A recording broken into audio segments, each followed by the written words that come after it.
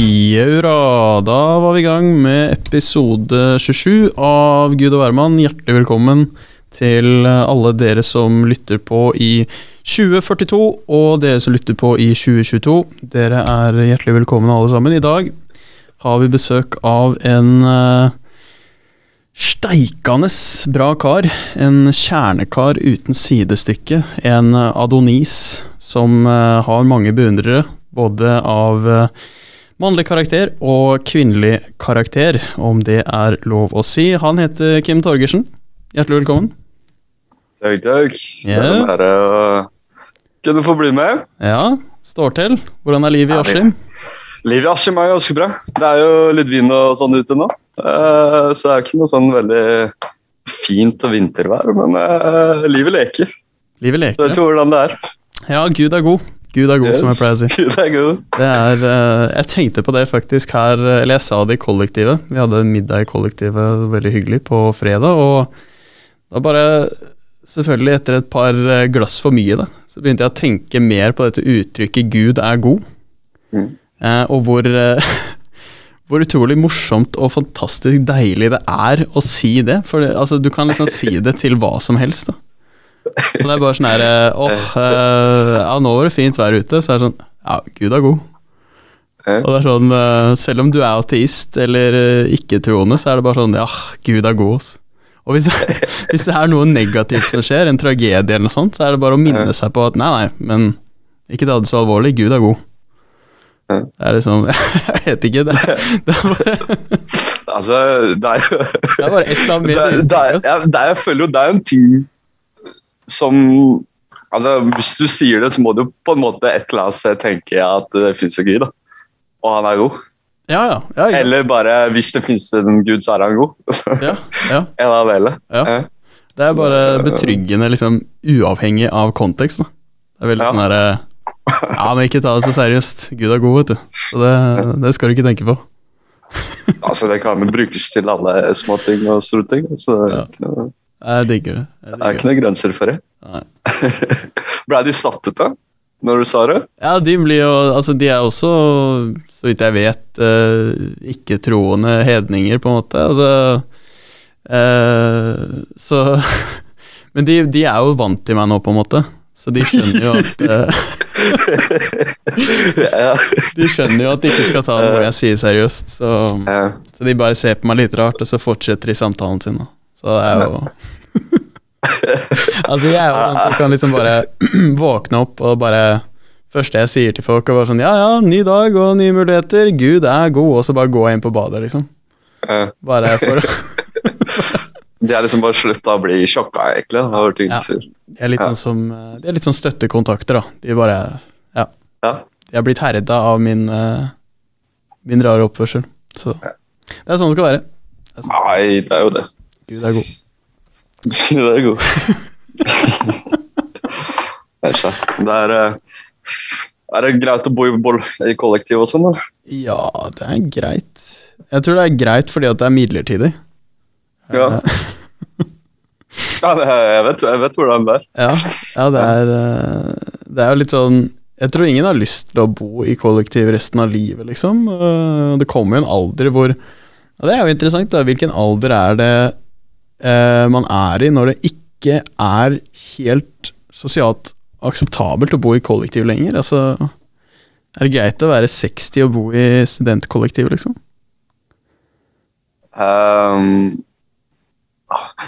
Det vanskelig. Jeg tror kanskje det har noe med hva man gjør I livet også. For det på en måte kanskje, hvis du har en fulltidsjobb da, så det kanskje litt rart.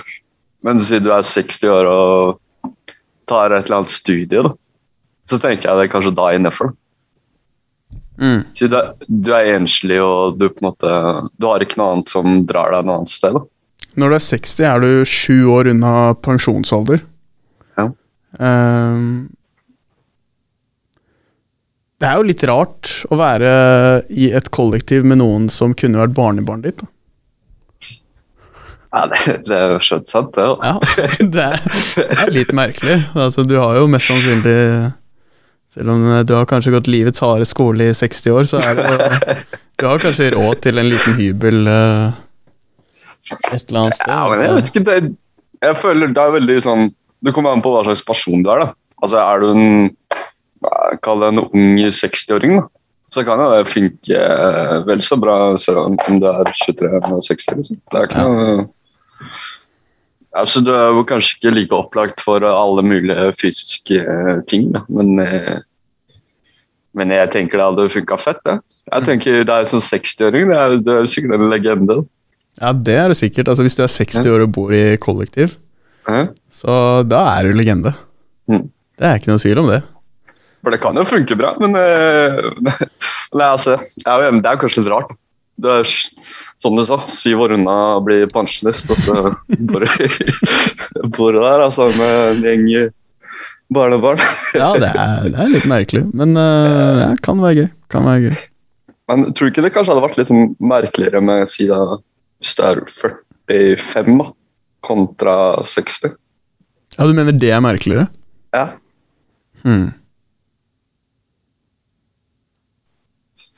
Ja, jeg tror jeg skjønner hva du mener. Men hvorfor tenker du at det merkeligere hvis du 20 år yngre? Liksom? Du jo fortsatt, kunne jo fortsatt vært foreldrene deres. Ja, det jo sånn aldersmessig, så altså forskjellen. Men jeg vet ikke, det noe med midten av livet kontra, kall det slutten, da, hvor jeg føler kanskje at det mer free pass på slutten kontra midten. Ja, det kanskje noe i det, altså. Kanskje det skulle vært lurt, og det jo mange enslige pensjonister. Så kanskje de i stedet for, ikke sant? Nå kommer det en eldrebølge også, hva skal man gjøre med de? Vi har ikke nok folk til å ta vare på dem, nok vernepleiere, nok folk i helsesystemet. Og vi så jo det også under pandemien nå, at helsesystemet vårt jo veldig kjørt. Altså kjørt med SK, ikke KJ. Men snart det jo med KJ også, snart det jo kjørt også. Men nå det bare kjørt. Så kanskje man rett og slett skulle gi subsidier til de kollektivene som velger å ta inn et par pensjonister. Som egentlig da hadde havnet på sånn, hva heter det, sånn omsorgshjem eller gamlehjem da. I stedet for det så sier du til noen som har et ekstra rom i kollektivet sitt da, at ok, vi gir dere 3000 ekstra i stipend fra Lånekassen hvis dere tar inn Ole Gunnar på 82. Han krever daglig pleie, men mye av den daglige pleien kan dere også gi bare ved sosial omgang og kjærlighet da. Så det sånn, ja, det hadde sikkert vært et par kollektiv som hadde tatt inn en ekstra Roger da, tror du ikke? Ja, altså jeg kan ikke, det vanskelig å si da, det jo ikke generelt mange som keen på å pleie noen utenom sosiale omsorg da. Nei. Så den siste biten med pleie jo kanskje den som kjipest for folk å godta. Ja, men du kunne kanskje hatt en mellomordning, at sånn, de får besøk av hjemmetjenesten, men du må liksom, snakke med dem og bo med dem da. Ja. Nei, det kunne vært noe. Vi lever jo i en tid hvor det mye hybridløsninger. Men det en helt annen sak. Men hvordan går det? Du har jo nettopp fylt 30, eller nettopp, relativt ja, nylig. Store 30. Ja, big 30. Veldig merkelig. Ja. Jeg ser på meg selv som relativt ung. Ja. Men når jeg liksom tenker tilbake til når jeg var 18, så jeg på 30-åringer som gamle, ikke sant? Så tenkte jeg, shit, jeg tok feil.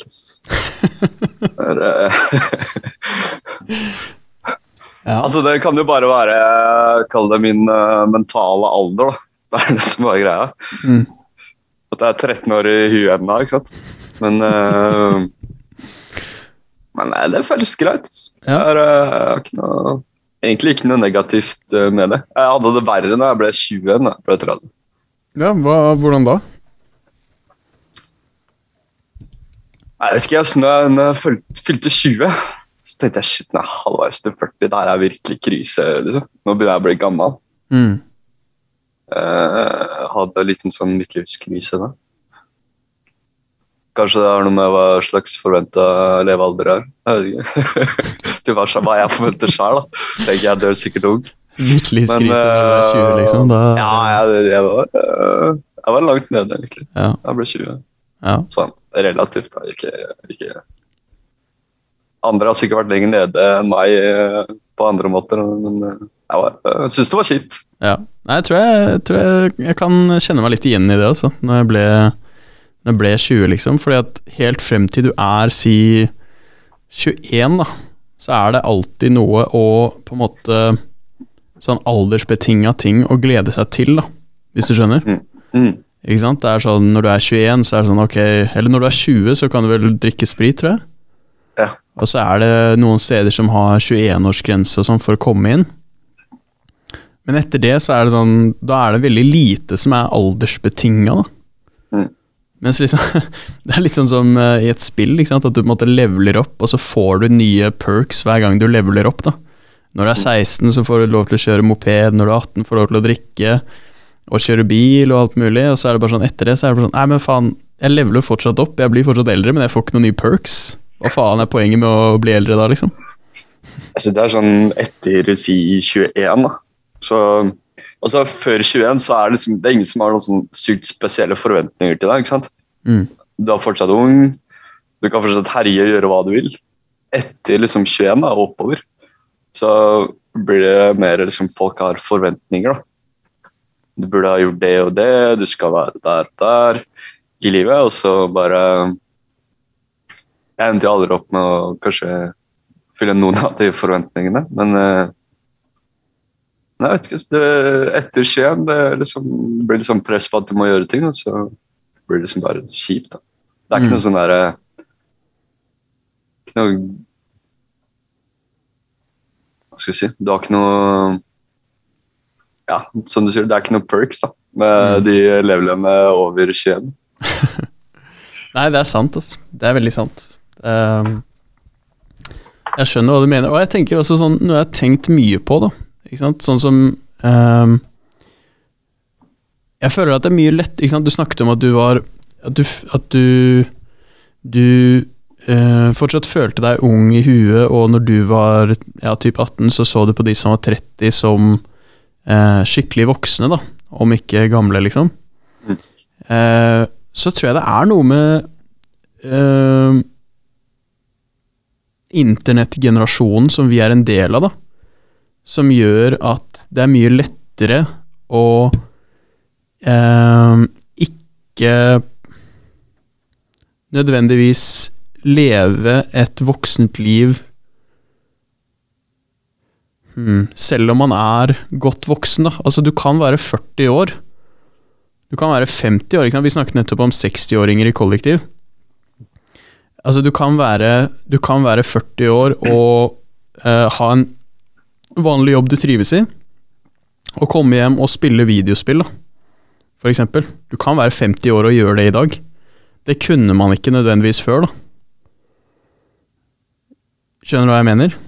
Ja, så man kan holde på ungdommen i seg litt lenger. Ja, og det er noe som heter, jeg husker ikke hva han heter, han som coina det begrepet der, men det er noe som heter emergent adulthood da, som er en ny på en måte livsfase som vi går igjennom, som, ikke sant, for før så var det sånn, når du var 18 så var du voksen liksom, ikke sant? Nå holder foreldrene dine på å dø snart, fordi at nå, ikke sant, levealderen var mindre, man tok kortere utdanninger, man fikk barn mye før, man giftet seg før, så på en måte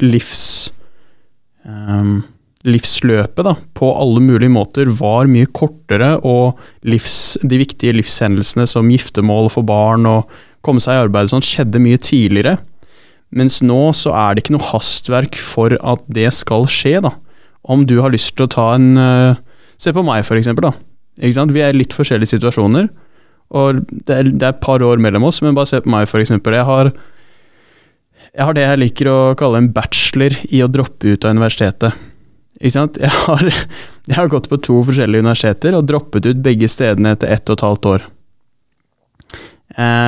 Det var kanskje ikke like lett å gjøre det før da, som det er nå. Så nå er jeg 26, jeg er også 1,5 år inne i dette studiet her, og er nok ikke ferdig med sånn utdanning generelt sett, før jeg er rundt 30 kanskje.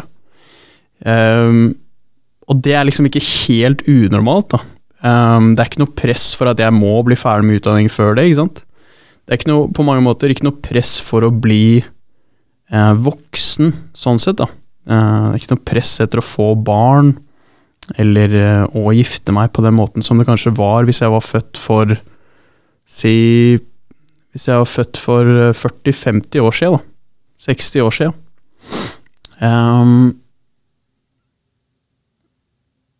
Så jeg tror det er noe med det også, at liksom, hvis du var 30 år da, på 1950-tallet, så hadde du vært godt voksen i hvert fall 5 år, skjønner du hva jeg mener?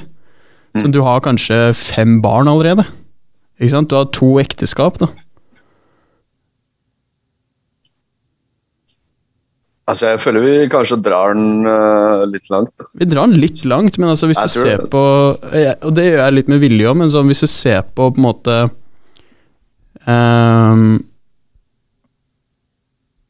altså en ting som ikke er diskuterbart, det er jo at det er helt klart at vi lever lenger, folk gifter seg senere, folk venter med å få barn senere, flere og flere kvinner tar utdanning, som betyr også at de vil få nytte av den utdanningen de tar, da, at de vil få noe ut av utdanningen som de har investert i, og da blir karrierekvinner da, så de venter med å få barn til de er i 30-åra, i stedet for i starten av 20-åra for eksempel. Det er jo trenden da. Og da betyr jo det også at man utsetter mange av de der voksen livshendelsene, som å gifte seg, som å få barn da. Som et samfunn, liksom, at det blir utsatt, da, sånn generelt sett. Altså, fordi det jeg tenkte på da, var at på en måte, vi som samfunn nå da, drar den litt langt. Fordi jeg er jo helt enig i egentlig alt du sier. Sånn, vi alle venter mye lenger med å gjøre ting nå enn før. Hvor positivt det er, det vet jeg ikke. Jeg tror kanskje at vi drar den litt lengre enn vi burde.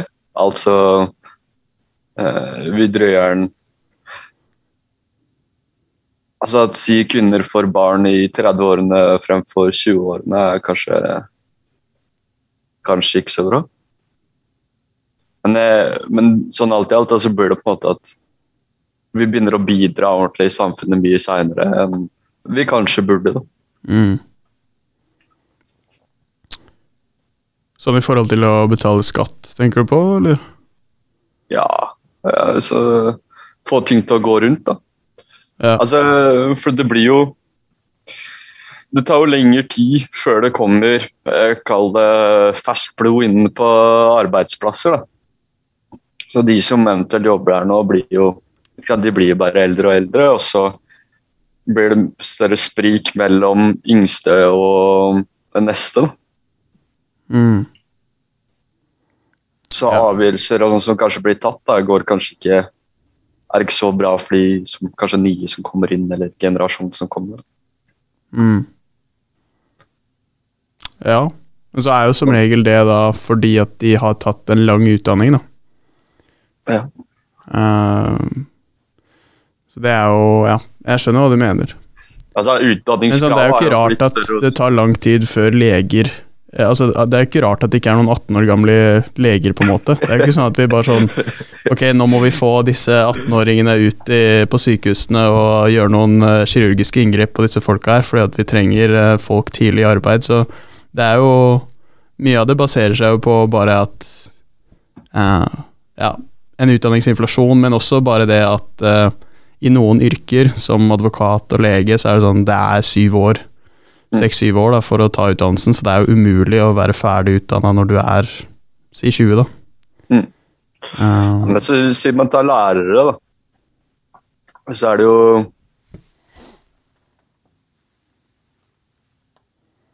så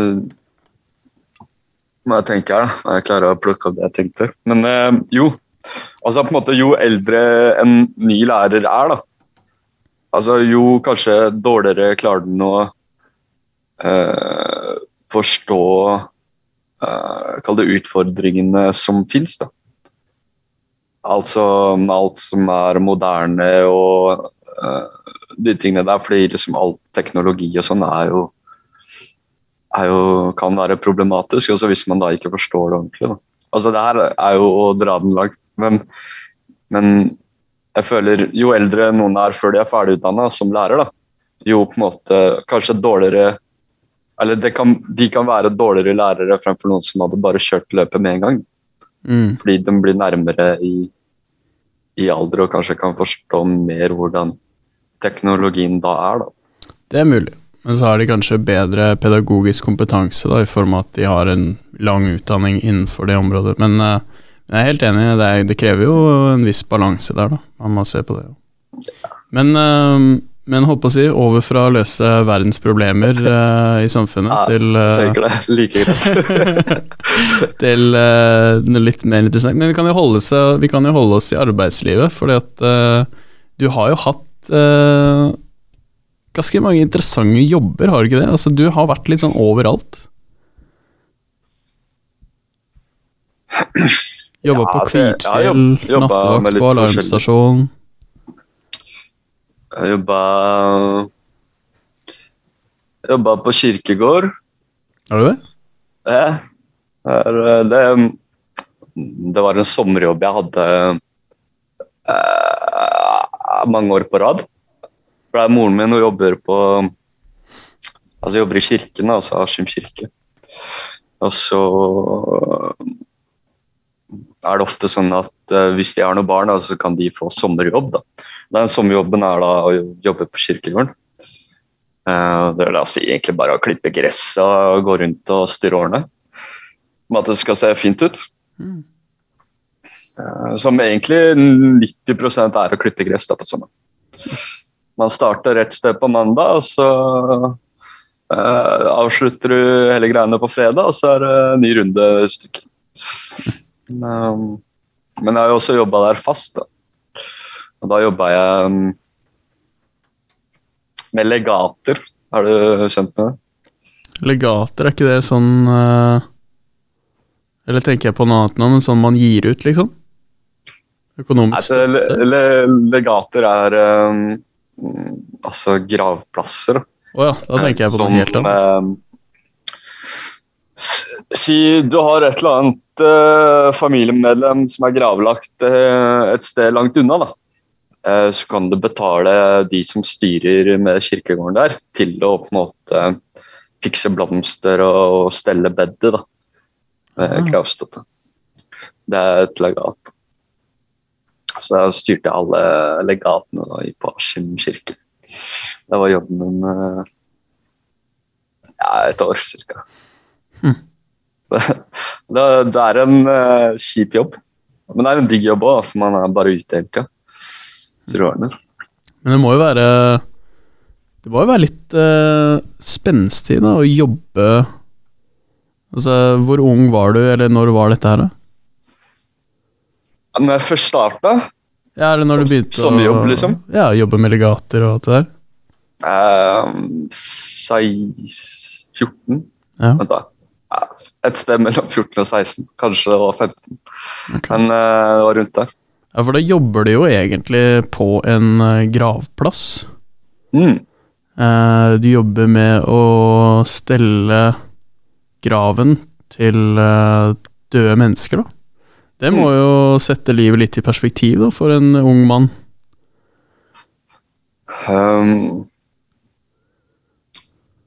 Jeg lærte jo fort at man på en måte det blir en slags egen humor mellom på en måte kirkegårdsarbeidere da. Og det jo litt sånn galgenhumor, litt sånn kompensering for på en måte det som utgangspunktet trist der da. Og sånn sett så kom jeg jo kjapt inn i det og kunne håndtere det fint. For altså på Askim kirke da, så var det ikke noe heis for å heise ned kista i en grav. Så typ etter begravelser og sånn, så var det vi som jobbet der da, som senka kista ned. Så jeg har vært med på en del av det.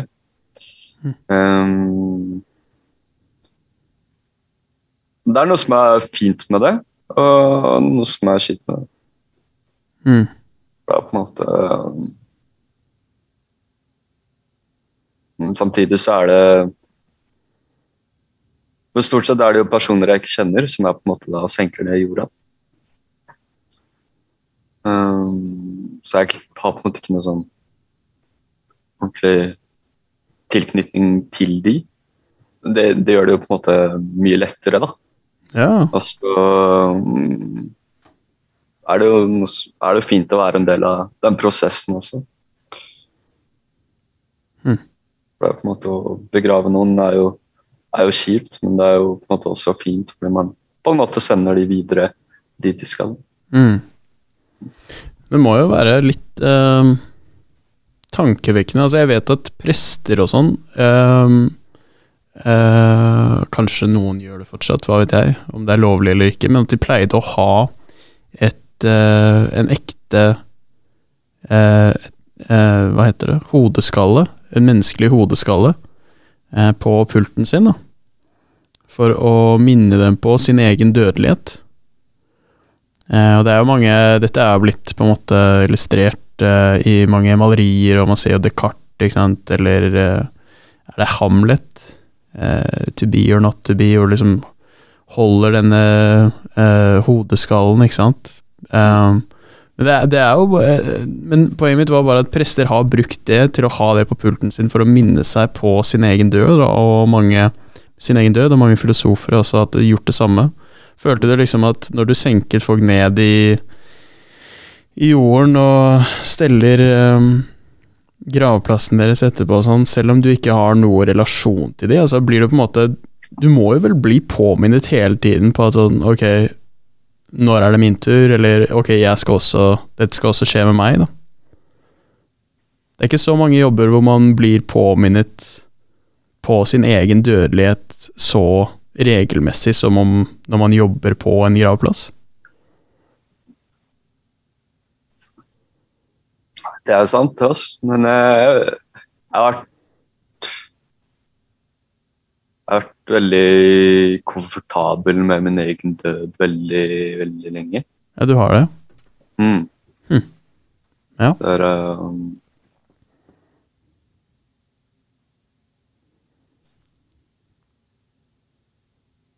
jeg vet ikke helt hva det er, men jeg tror på at det fordi faren min døde når jeg var liten. Så jeg på en måte, altså jeg merket jo ikke det på noen måte. Jeg var jo såpass liten at jeg var jo, det var 3 måneder eller noe. Ja. Så jeg hadde jo ikke noe forhold til det. Og så, når jeg ble eldre, så, hvor gammel var jeg da? Rundt 13 eller noe sånt, så fikk moren min føflekkreft, så var det samme faren min hadde. Så jeg tror på en måte etter det da, så ble jeg jo litt sånn, så tenkte jeg ok, altså hun ble frisk da, vil jeg bare legge til det da.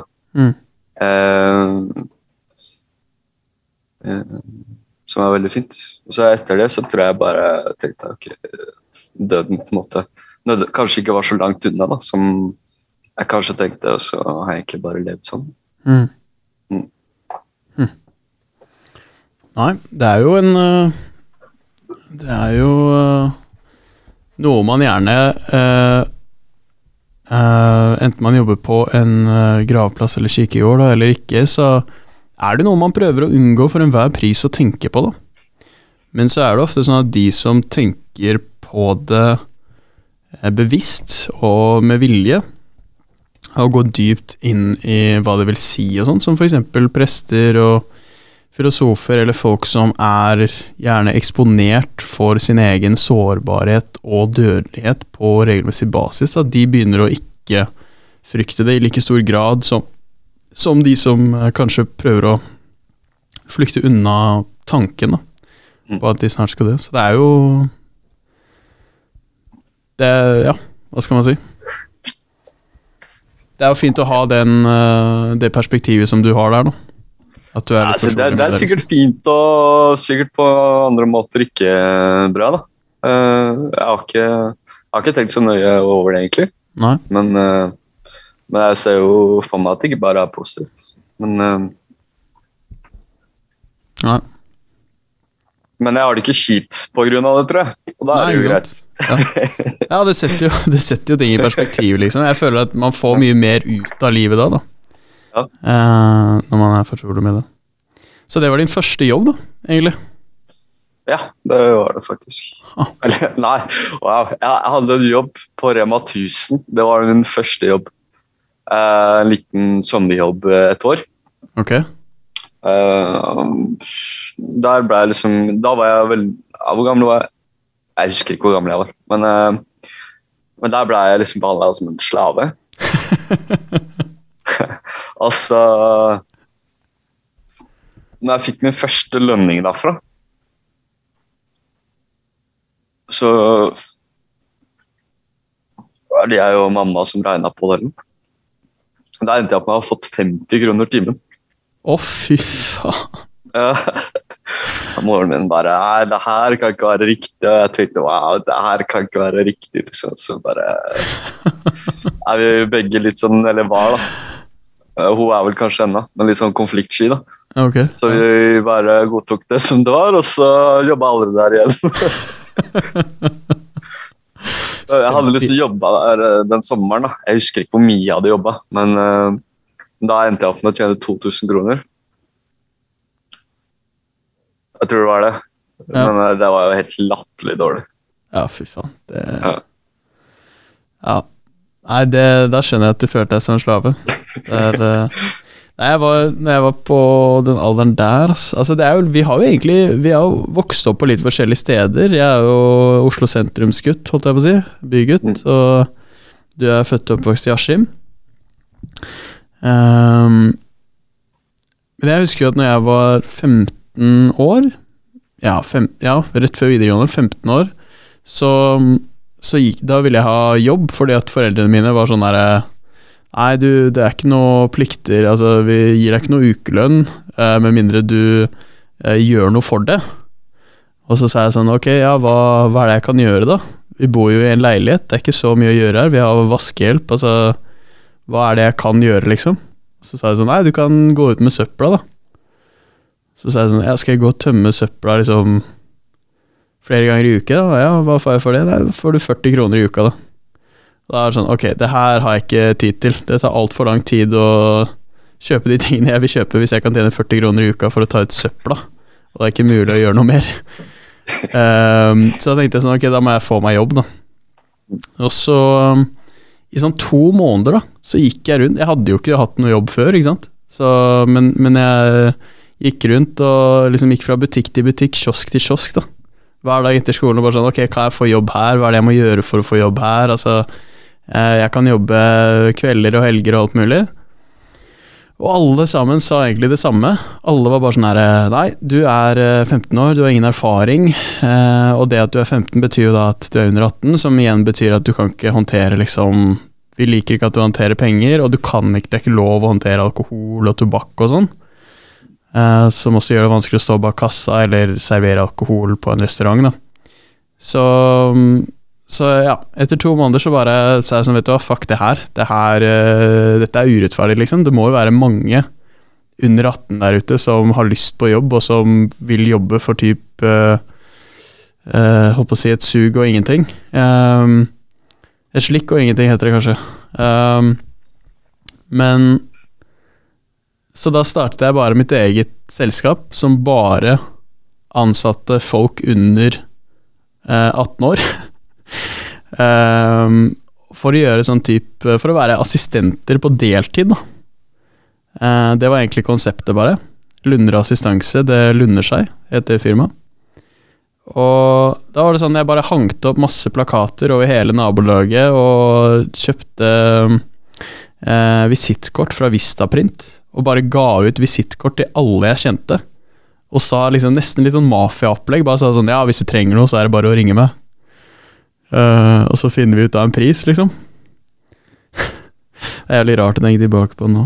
Men så gikk det helt greit. Vi liksom gikk og hentet Mackeren og Bislett Kebab for et par folk innimellom, og jeg ansatte liksom kompisene mine bare sånn, ja, du får 50 kroner hvis du gjør det her, og jeg skal ha 10 kroner for å gi deg jobben, liksom. Og så er det sånn, ja, jeg kan gjøre det. Så hopper de på sykkelen og leverer noe Mackeren til en kar, ikke sant?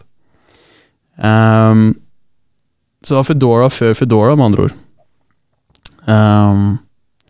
Og så på videregående så ga jeg visitkortet til alle lærerne som jeg møtte, og sa liksom, ja, hvis du trenger noe, så er det bare å ringe.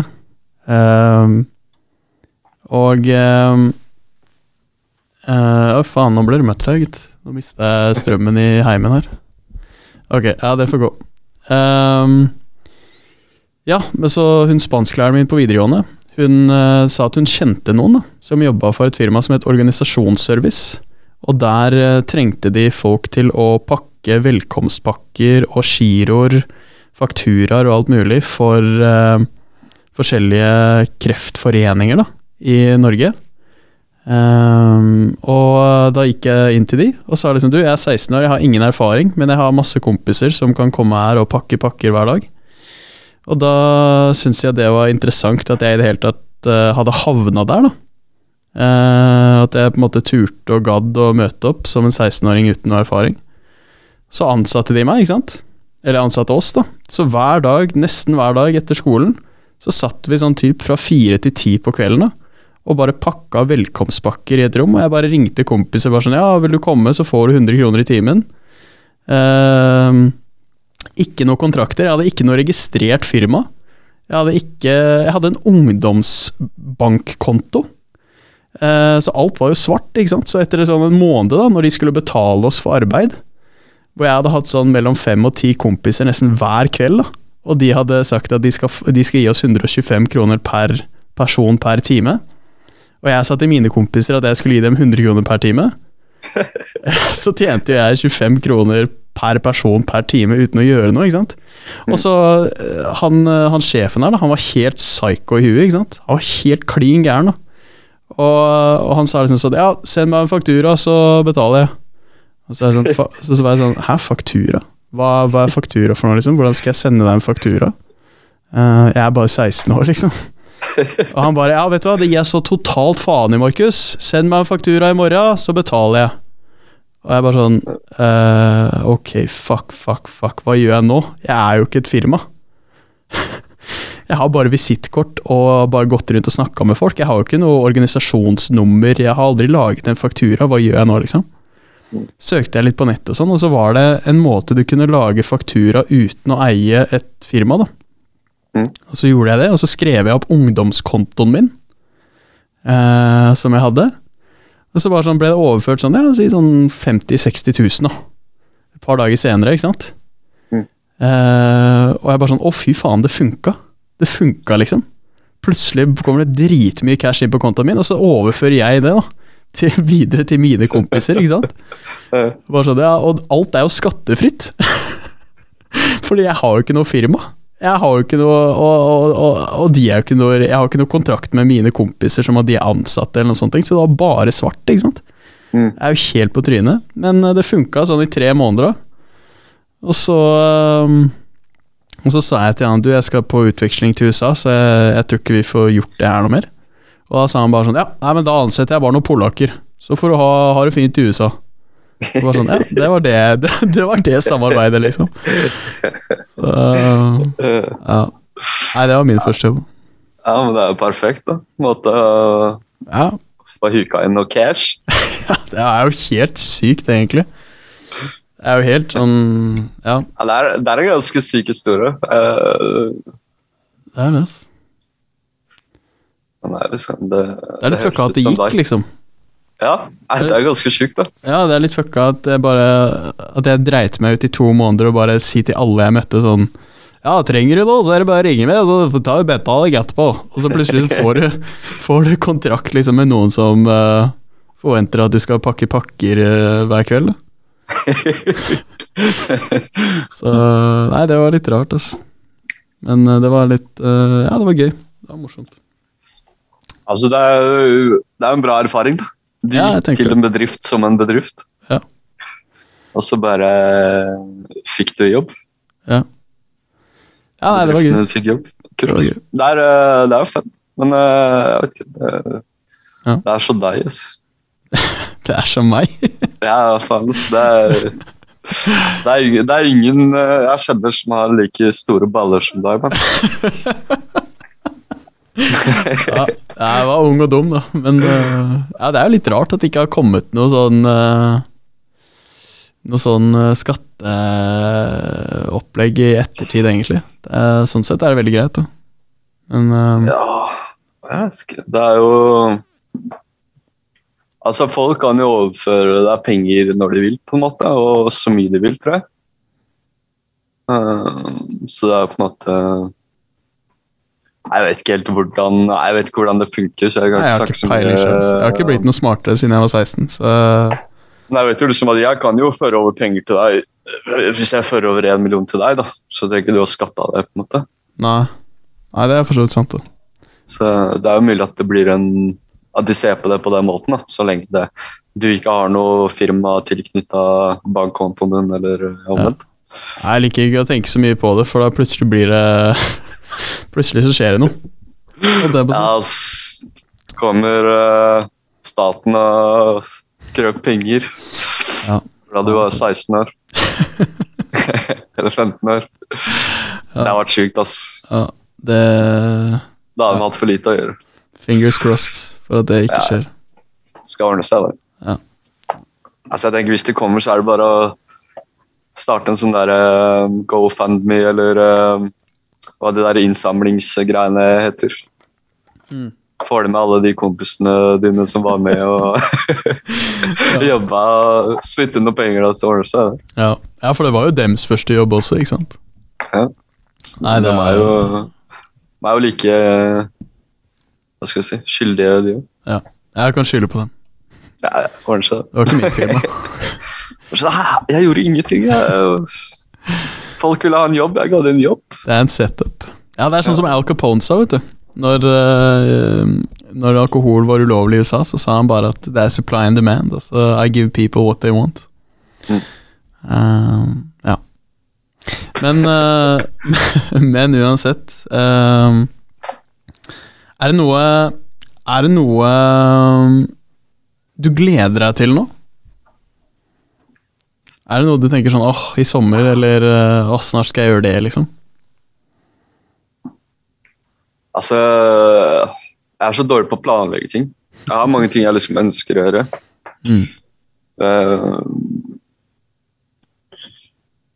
Men jeg har på en måte ikke noe jeg gleder meg til, for jeg har ikke noe fastsatt. Nei, riktig. Nei, jeg skjønner. Nei, det er litt sånn, jeg gleder meg til å dra på ferie, men jeg har ikke planlagt noe ferie, ikke sant? Nei, du slår meg som en veldig sånn lett og ledig person, hvis det er lov å si. Altså sånn, ta det litt som det kommer. Spontan type. Ja, på godt og vondt. Ja. Så det er moren min er ikke fan at jeg ikke planlegger noe. Men det har funket veldig bra så langt. Ja. Så man får kanskje ikke gjort alt man tenker man skal gjort. Men det er jo et relativt godt liv. Så det er ikke noe. Ja. Koser deg, Arsene? Ja, jeg gjør det. Ja. Så det er jeg gleder meg til å bli ferdig med et garderoberom. Ok, driver med oppussing? Ja. Ja. Så gjøre om et soverom til et garderoberom. Er det walk-in closet-opplegg? Ja, det er det blir. Er det ditt initiativ, eller er det dama? En blanding. En blanding, ja. Egentlig. Ja, diplomatisk. Jeg synes konseptet walk-in closet er et flott konsept. Så når vi har et rom tilgjengelig for det, så var det bare å kjøre på. Ja. Ja, for du har jo et hus, du. Har et hus. Snakker om voksenliv, ass, fy faen. Ja, altså, jeg hater det mer enn jeg liker det, men det som det. Ja, gjør du det, eller? Du har jo 2-etasjes hus da, med hage og hele pakka. Det er jo bare digg det. Altså, det høres veldig fint ut da. Men jeg er mer en leilighetsmann enn jeg husmann. Det er leilighetsmann, ja. Eller, for jeg er ikke så glad i å pusle med ting. Med hus er det mye man må pusle med. Men det som det. Man må jo bare... Jeg er jo takknemlig for at jeg hadde muligheten til å kjøpe et hus. For det er jo ikke alle som har det. Så... Nei, Gud er god, ass. Gud er god. Det er søtt, ass. Har du noe du gleder deg til? Jeg tenkte litt på det. Det er jo så vanskelig, altså enten man er en fan av å planlegge eller ikke, som jeg egentlig ikke anser meg selv som å være, altså en planleggingsmann. Jeg er ikke veldig, skår ikke høyt på planmessighet, men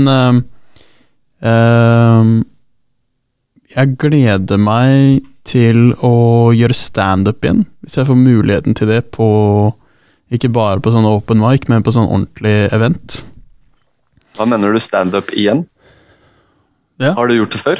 Ja, har ikke vi snakket om dette her da? Nei, jeg tror ikke det. Møttes ikke vi i jula på jobb og snakket litt om stand-up og... Nei. Kanskje ikke. Nei, jeg har begynt med stand-up. Altså, vi møttes på jobb og snakket, men ikke om stand-up. Ja, snakket om høyt og lavt, ja. Nei, jeg har begynt med stand-up da. Så jeg har gjort det et par ganger nå. Det er dritgøy. Det er noe av det beste jeg har gjort i hele mitt liv, liksom. Så, og morsomste. Så jeg har lyst til å gjøre det igjen. Jeg synes det som er fascinerende, altså det er alltid kult når man finner en eller annen ny hobby, eller et eller annet sånn ny fritidsaktivitet å gjøre, som man liker. Uansett hva det er, men det er et eller annet med det som bare er sånn, jeg liker på en måte alle. Jeg er veldig sånn utålmodig av meg som en person, at jeg kan liksom, jeg liker å gjøre alt mulig, men ikke gå så veldig i dybden på det, hvis du skjønner. Så det er mer sånn her, nå vil jeg se hvordan det er å, jeg lurer på hvordan det er å gjøre dette, eller hvordan det er å gjøre dette, og når jeg har gjort det, så er det sånn, ja, nå har jeg gjort det, nå vet jeg hvordan det føles, nå kan jeg dø vel vitende om hvordan den følelsen er av å gjøre den aktiviteten, hvis du skjønner. Uten at jeg trenger å gjøre den hobbyen til en lidenskap, eller lignende. Men stand-up, for meg så er det sånn, selv om jeg bare har gjort det 2 ganger, så digger jeg det fordi jeg liker alle aspektene ved arbeidet og hele prosessen da. Jeg liker å gjøre research, jeg liker å skrive det, jeg liker å øve på det, øve på timing og kroppsspråk og alt det der, og så liker jeg også å stå på scenen, enten for det har gått bra og det har gått dårlig, men jeg liker det uansett da. Så det gleder jeg meg til å få muligheten til å gjøre igjen snart da. Det ja, sånn, når jeg ser for meg deg på scenen, så ser jeg veldig for meg at det passer deg dritbra. Og, gjør det, eller? Ja, og stand-up, ja. Ja, faen, det tar jeg som et stort kompliment. For det er sånn, du er en karismatisk type, og du er morsom. Så jeg kan ikke se for meg noe annet enn at det kommer til å funke bra. Nei, det setter jeg pris på oss. Det er jævlig hyggelig. Altså, jeg føler du er en sånn fyr som kan gjøre egentlig det meste. Bare du legger litt energi, så kan du gjøre hva som helst. Og så det er ikke nødvendigvis fordi kanskje du har de største egenskapene for å gjøre det som alle tingene, men du tør å gjøre det. Og det gjør at det vil funke. Damn. Det er ja, jeg vet ikke helt hva jeg skal si. Det er jævlig hyggelig sagt det. Dette er som et kjempekompliment, altså. Det tar jeg til meg. Men så er det jo sånn jeg er jo en lat faen også, ikke sant? Nei, så jeg kjenner meg igjen i det så sykt. Men, så det er jo, ja. Ja, men altså, man trenger ikke å gjøre alt heller, selv om man har mulighet for det.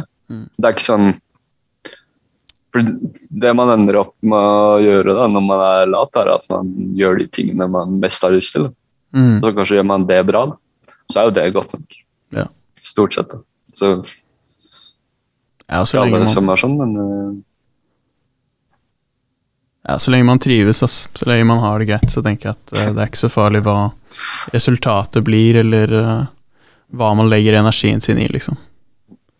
Så, noe jeg har tenkt på mange ganger, som jeg på en måte har vært sånn,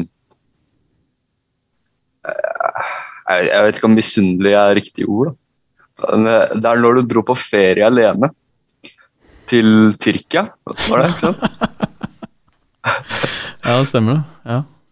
For det en sånn ting jeg på en måte har litt lyst til å gjøre, men jeg hadde aldri gjort det.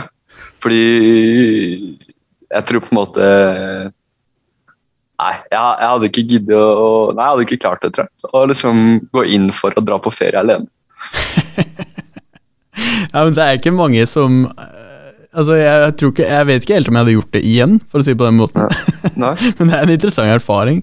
Ja. Og jeg tror jeg skjønner hvor du kommer fra når du sier det, men jeg tror også at mange kanskje kunne gjort det, men så bare tenkte at nei, men faen, hvorfor skal jeg gidde det? Altså det var jo, jeg vet ikke om du husker det, men sånn, det var jo når vi jobbet sammen, og de hadde endret sånn at hver 3. uke så skulle du jobbe 6 dager i uka, eller hver 4. uke, det var et eller annet sånn da, så hadde du 6 dagers uke. Og så gjorde jeg litt research da, og bare sånn, ok, hvis jeg tar 1 uke ferie, altså 7 dager, hvor mange feriedager bruker jeg opp da? Da bruker jeg opp 5. Og så tenkte jeg, ok, hvis jeg tar en ferie hvor jeg jobber 6 dager, så får jeg fri 6 dager og betalt for 6 dager, men jeg bruker bare 5 feriedager. Og det var jo hele motivasjonen for den ferien der. Det var jo litt sånn der finger til systemet, ikke? Ja, bare sånn, åja, du vil at jeg skal jobbe 6 dager, ja? Ok, fuck deg, da tar jeg 5 feriedager, og så får jeg betalt for 6, og så sitter jeg i Tyrkia. Sitter bare selv, bare sett deg på den. Ja, men det var det jeg sa til Tora nå. Jeg bare sånn, ja, ok, da stikker jeg til Tyrkia, og så snakkes vi om en uke. Men det så fin motivasjon.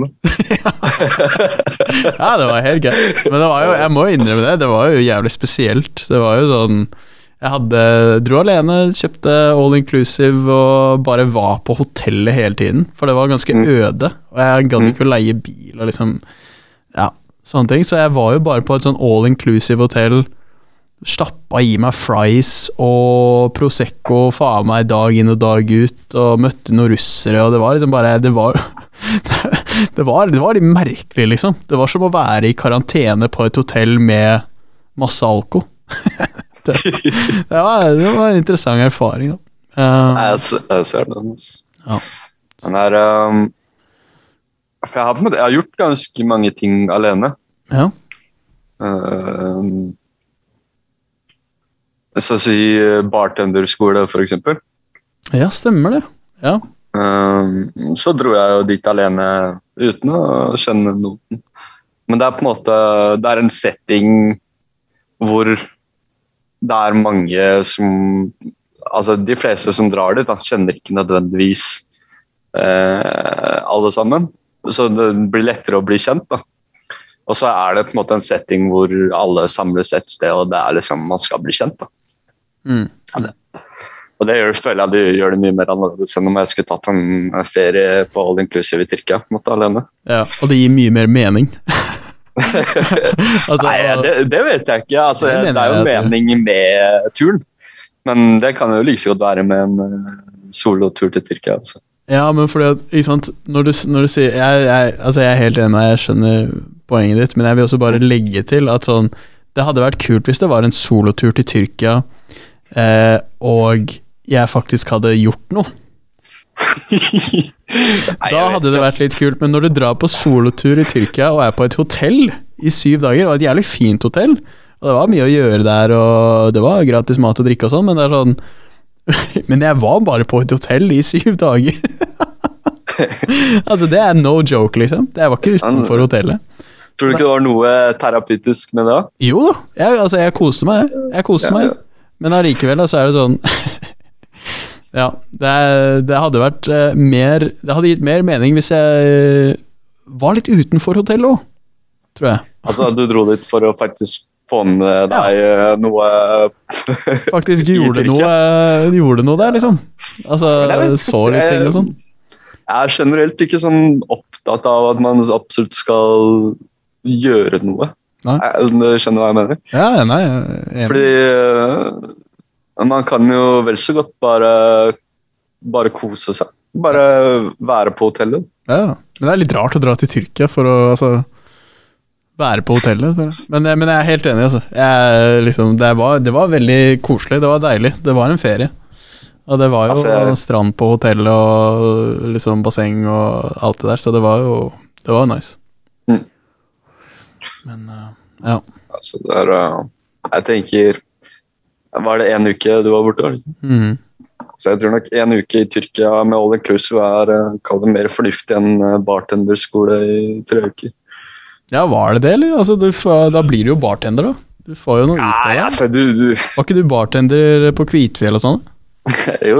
Så jeg endte jo opp med å jobbe i bar da. Ja. Men det noe med når du der 3 uker og det basically bare festing i 3 uker. Så får du kanskje ikke så mye ut av det som du kanskje burde. Nei, men du fikk en jobb ut av det.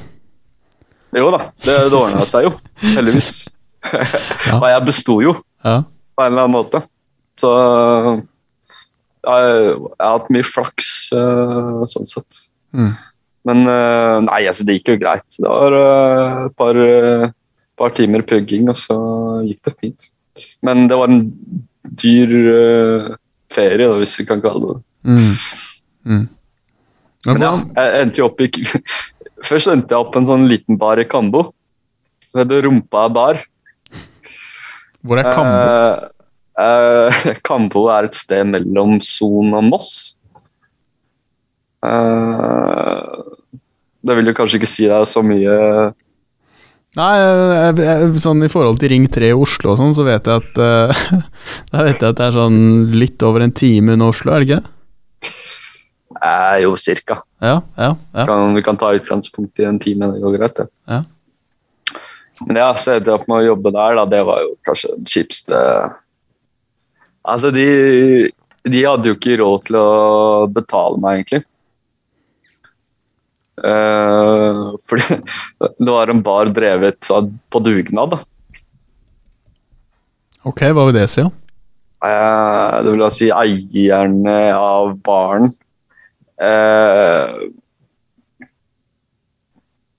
Jeg jobbet der også for samfunnet på en måte. Ikke for sin egen lommebok. Ok, de jobbet der frivillig? Ja. Ja. Altså, de eide jo barn, men de gjorde ikke det i form av at de skulle tjene penger på den. Så, men det var jo nesten ingen der heller, da. Så det noe med det. Så det var litt vanskelig å tjene penger på den nå? Ja. Men jeg synes jo, altså, de var ekstremt hyggelige, og stort sett de som kom dit var veldig hyggelige også, men altså, da var jo da stort sett bare type alkoholikere, ikke sant? Som ville være der og drikke noe øl og spille biljard. Og så var jeg der for å få litt erfaring. Og så var det all tipsen vi fikk da, delte vi på 3. Så det var liksom da lønna da. Og du vet jo, nordmenn jo ikke generelt brutale tippere. Ja, spesielt ikke alkoholikere, tror jeg. Ja. Nei. Altså jeg tror på en måte, så det var ikke mye penger å hente der da. Men jeg synes det var veldig hyggelig, og noen ganger veldig moro. Men det var liksom, før så var den baren mye større, og det var Rune Rydberg hadde konserter der, og oi, før var det jo veldig opplegg der da, men ikke når jeg jobbet der da. De brukte alle pengene sine på Rune Rydberg? De gjorde det. Så bare faen, nå må vi jobbe frivillig resten av perioden. Han kom dit og tok alle penger og alle damene, og så var det ikke noe igjen til oss. Så bare sa han morgenen og dro ut mot havet. Ja, men jo, så da sendte jeg jo da opp i Kvitfjell. Ja. Der jeg hadde en kompis som drev baren der. Så han hooka meg opp. Og så var jeg først der en uke og jobbet, for da var det World Cup i alpin. Ja. Og da er det ganske stort opplegg der, så han trengte noe ekstra folk. Så da var jeg der en uke først. Og så delte vi drinker til store og små. Så kjendiser og ikke-kjendiser, men stort sett bare rike folk, fordi det er bare det der i Kvitfjell. Ja. Og så tror jeg det var sesongen etter, eller noe sånt, så endte jeg opp med å jobbe der. En stor del av sesongen. Nice da. Det er veldig sosialt yrke da, det er jo veldig sånn stemningsyrke, er det ikke det, å være bartender? Jo, veldig, men det går litt opp og ned alt. Noen kunder er veldig forskjellige. Og noen er sånne her ekstremt kravstore drittunger. Og noen er bare ekstremt hyggelige. Vel, det har vært et par Det var en gang hvor det var en fyr. Jeg husker ikke hvordan casen var en gang. Men han ble veldig sur på meg på et eller annet. Så gikk han bak baren. Det var en sånn svær fyr. Så han gikk bak baren, og det er ingen som pleier å gå bak baren, ikke sant? For det er jo ikke et sted man skal gå når du ikke jobber der. Så han gikk bak der, tok tak i meg og begynte å dra meg ut. Ja. Og så heldigvis ble han stoppet da. Hva skulle han ha sa nå, eller bare tok han tak i deg, og skulle han danse med deg, skulle han banke deg? Han skulle banke. For hva da? Liksom, hvorfor gjorde han det? Han spurte om en ting, og så sa jeg at vi ikke hadde den tingen. Det var det som skulle til da. Altså tingen er at jeg tror han ble litt frekk. Okay. Så svarte jeg på en litt, kall det mer bestemt tone da. Og så tok han det som at jeg da var dritfrekk. Så på en måte jeg kan forstå det, for selv om jeg ikke nødvendigvis var dritfrekk, men jeg jobber i servicebransjen, så da må du jo opptre på en viss måte uansett. Og så gikk jeg kanskje litt ut av det da. Og det taklet han ikke bra, så han ble dritsur, gikk bak baren der, begynte å dra meg ut, og jeg bare, shit, nå kommer jeg til å få juling. Han var svær, også. Altså, de fleste er jo store i forhold til meg, men ja. Men det ordnet seg heldigvis. Altså, det var sånn jeg måtte holde meg fast i ting liksom, ved baren der, for å på en måte i hvert fall prøve å ikke havne utenfor barnet. Det er sykt opplegg, altså. Altså bare tenk også i hodet hans da. Så bare sånn der, for du sier liksom at ja, det er jo noe man må tåle når man jobber i servicebransjen. Men det er jo også noe man må tåle når man er kunde. Man må jo tåle at en vare ikke finnes for eksempel, uten å banke de som jobber der. Ja, det er sant. Det er sånn der, han bare, åja, har du ikke vodka Red Bull? Åja, da bare åpner jeg baren her, og så banker jeg dritten ut av det, og så venter jeg på at dere skaffer vodka Red Bull. Altså det er sånn. Hva er det han forventer, liksom? Ja. Nei, altså, men mennesker, ass. Ja, folk er gjerne, ass. Men jeg vet ikke, det var jo veldig morsomt. Det var ekstremt mye drikking. Ja, er det mye drikking på jobb blant bartendere også? Det er vel det. Det må jo være. Ja, det er det. Ja. Det er det, stort sett. Ja. Det spørs litt hvor du jobber da, men stort sett er det nok det. Og det, jeg vet ikke, det gjør at kvelden blir litt lettere også. Ja. Fordi det er relativt tungt. På dager hvor det er mye folk, og du gjør noe hele tiden, og så blir du på en måte, humøret går liksom hakket opp da, når du får i deg dritt. Ja.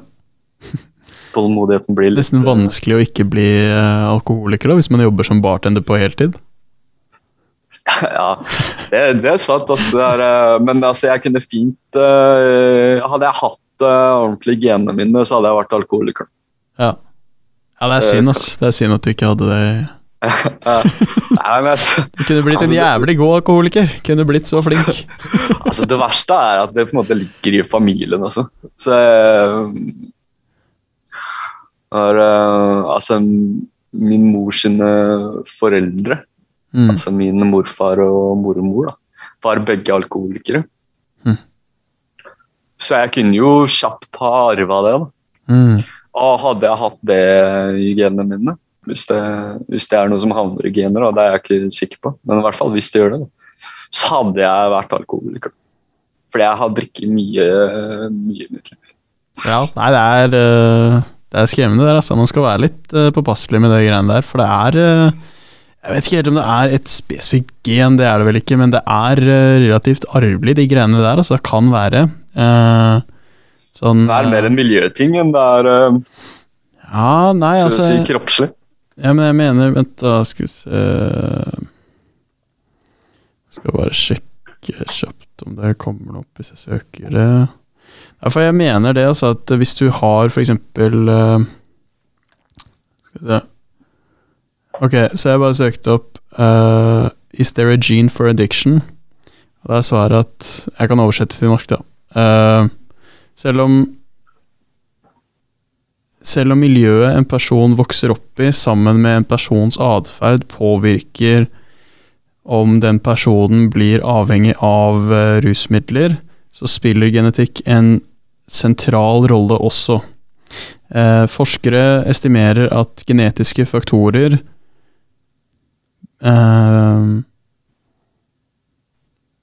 består av mellom 40 til 60% av en persons tilbøyelighet for avhengighet.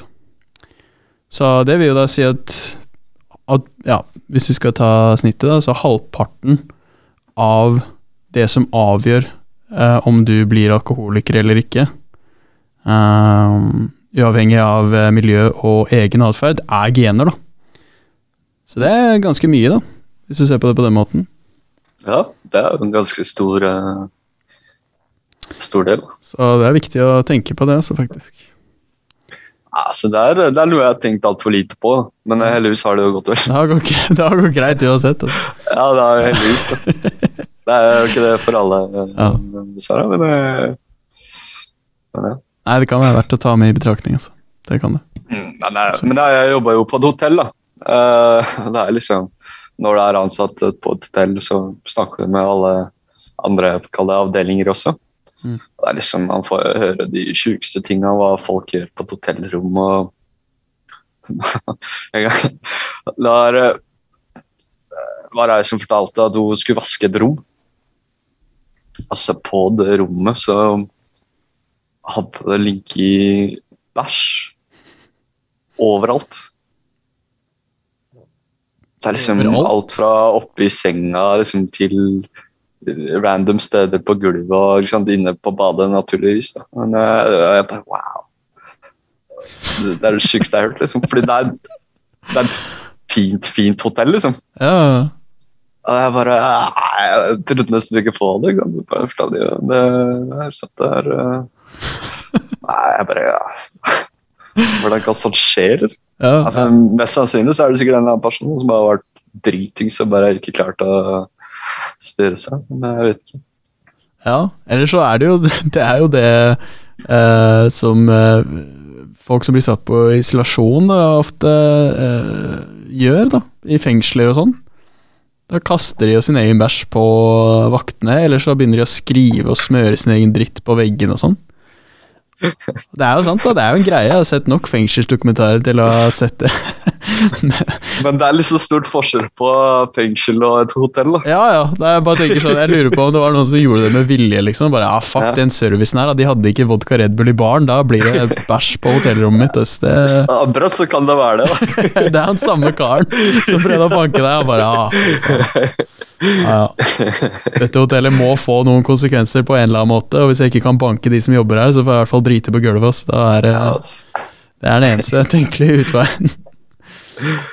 Nei, men altså, men det som var kult med hotellet da, sånn, jeg fikk ikke så mye glede av det, og gjorde ikke så mye av det, men sånn nettverksbygging. Så han kompisen min som bygde barn, holdt jeg på å si. Han bygde jo ikke barn, han drev barn. Han var dritgod på det da. Så han bygde seg et stort nettverk, og så endte han jo opp med å starte sitt eget vinselskap da. Oi. Så er det selskapet hva er det heter igjen? Jo, er det selskapet som heter Vinmonopolet? Var det selskapet han startet? Det virker som det går jævlig bra, altså. Ja, det er akkurat det selskapet. Ja, det var det. Ja. Nei, men det er kult da. Altså, jeg har funnet ut det er jo ikke så jævla eureka-opplegg akkurat, men networking har jævlig mye å si, ass. Altså, hvis du kjenner de riktige menneskene, og kommer overens med de riktige menneskene, så gjør det nesten mer enn si for eksempel en CV eller en relevant erfaring da. Hvis du skjønner hva jeg mener? Ja, altså jeg er helt enig. Det er bare å se på de som er født i jeg håper å si quote on quote riktig familie da. Hvor mye sinnssyke fordeler de får i forhold til å ta over jobben til onkelen sin, altså et eller annet da. Skjønner du hva jeg mener? Sånn er det jo med networking utenfor familien også. Det er liksom altså jeg har en svigerbror som også er helt rå på det. Og jeg merker liksom hvor mye han får ut av det. Så jeg tenkte, shit, hvorfor driver ikke jeg med sånt? Så vet jeg jo egentlig hvorfor. Det er fordi jeg orker ikke. Jeg bryr meg ikke nok om det folk jeg da kanskje ikke liker da, til at jeg skal måtte drive og smøre dem for kanskje få noe ut av det senere. Ja, og det er et godt poeng, altså. Det er en du må nesten være sånn social butterfly, holdt jeg på å si. Bare elske folk generelt, uavhengig av ikke det at det trenger å handle om smisking eller noe sånt, altså. Men bare sånn, du må være veldig utadvendt og ha, jeg vet ikke, masse energi av å bare være med folk da, uavhengig av hvordan deres personlighet er. Og hvis man er litt sånn, nei, vet du, jeg orker ikke å tilpasse meg liksom, den drittsekken der, selv om det kanskje kunne gitt meg noen muligheter, så er jo det mer enn fair på en måte. Jeg synes det er mer ærlig væremåte. Ja, altså for hvis jeg skulle gjort det, måtte jeg liksom vært typ litt sånn slange da. Ja. Jeg føler ikke behovet for å være det. Nei, men jeg har en venninne av meg, eller ja, den er en venninne, kjæresten til en veldig god kompis av meg. Hun er jo midt i 40-åra, tror jeg. Og kompisen min er jo like gammel som meg, så det er jo et interessant forhold. Men uansett da, hun har levd et sånn type liv hvor jeg tror på en måte livet hennes er networking da. Og det har hun gjort i kanskje 30 år da, jeg vet da faen jeg, men sånn, hun kjenner liksom alle, og er veldig sånn, lager veldig god stemning da, så folk vil jo være med henne på en måte, hun er veldig, veldig flink til det da. Og det har liksom gjort at hun er der hun er i dag, rett og slett da. Og så er det bare sånn, forrige gang, jeg var på noe sånn, på en liten get-together i jula hos henne da. Og da var det liksom, det er så sykt mange forskjellige, men bra mennesker da. Du hadde en skuespiller da, som het Fredrik, som liksom tydeligvis skal være med noen Netflix-greier nå, og så hadde du en nyutdannet prest da. Så var liksom noen og 30 og bare, ja, nei, nå er jeg blitt feltprest liksom, og så var det meg da, så er jeg bare en idiot og alarmoperatør, alt jeg på å si, som driver og snakker med Gud og hvermann og holder på her. Og så var det liksom en sykepleier, og det var bare sånn der, Og bare sånn, det så mange forskjellige mennesker her da. Men hele greia hennes bare at hun på en måte, hun så flink til å lage god stemning at, og det det hun har verdsatt mest i flere tiår da. Så hun gjennom å feste på en måte i Oslo i flere tiår, så har hun på en måte et sinnssykt nettverk som tilgjengelig der for henne, fordi at hun får dem til å føle seg bra hver gang de møtes da. Skjønner du hva jeg mener? Og da har det på den festingen da, har på mange måter gitt frukter og vært en slags rar sosial investering da. Skjønner du hva jeg mener? Ja. Ja. Det litt fascinerende å se hvordan hun kjenner disse folka fra liksom alt mulig forskjellige omgangskretser da. Hun har ikke bare én omgangskrets, hun har liksom sånn veldig mange rare miljøer som hun henger i da. Eller som hun har kontakter i på en måte. Det litt sånn fascinerende, bare sånn, åja, det går an å leve sånn, ja. Ja. Det sykt fett da, å få til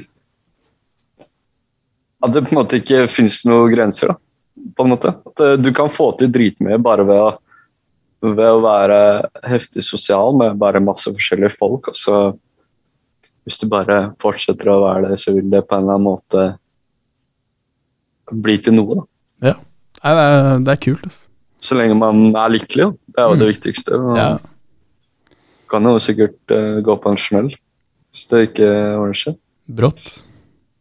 Men vi må ikke glemme, Gud god. Gud god. Gud god. Det sant. Altså. Det sant. Det skal du aldri glemme. Men nå ser jeg at vi har bikket greit over en time her. Tenker å komme meg hjem og få ete noe middag snart. Det ikke dumt det.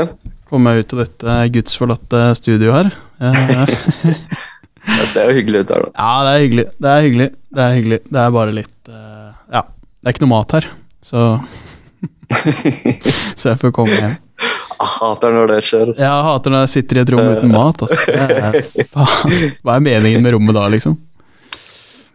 Men, da jo poenget borte med et rom. Da. Poenget borte med et rom. Altså. Ja, det det. Men nei, men takk for at du ble med. Det var koselig. Det var bare hyggelig det. Ja. Hva synes du? Hvordan synes du det var da? Nei, altså jeg har kost meg.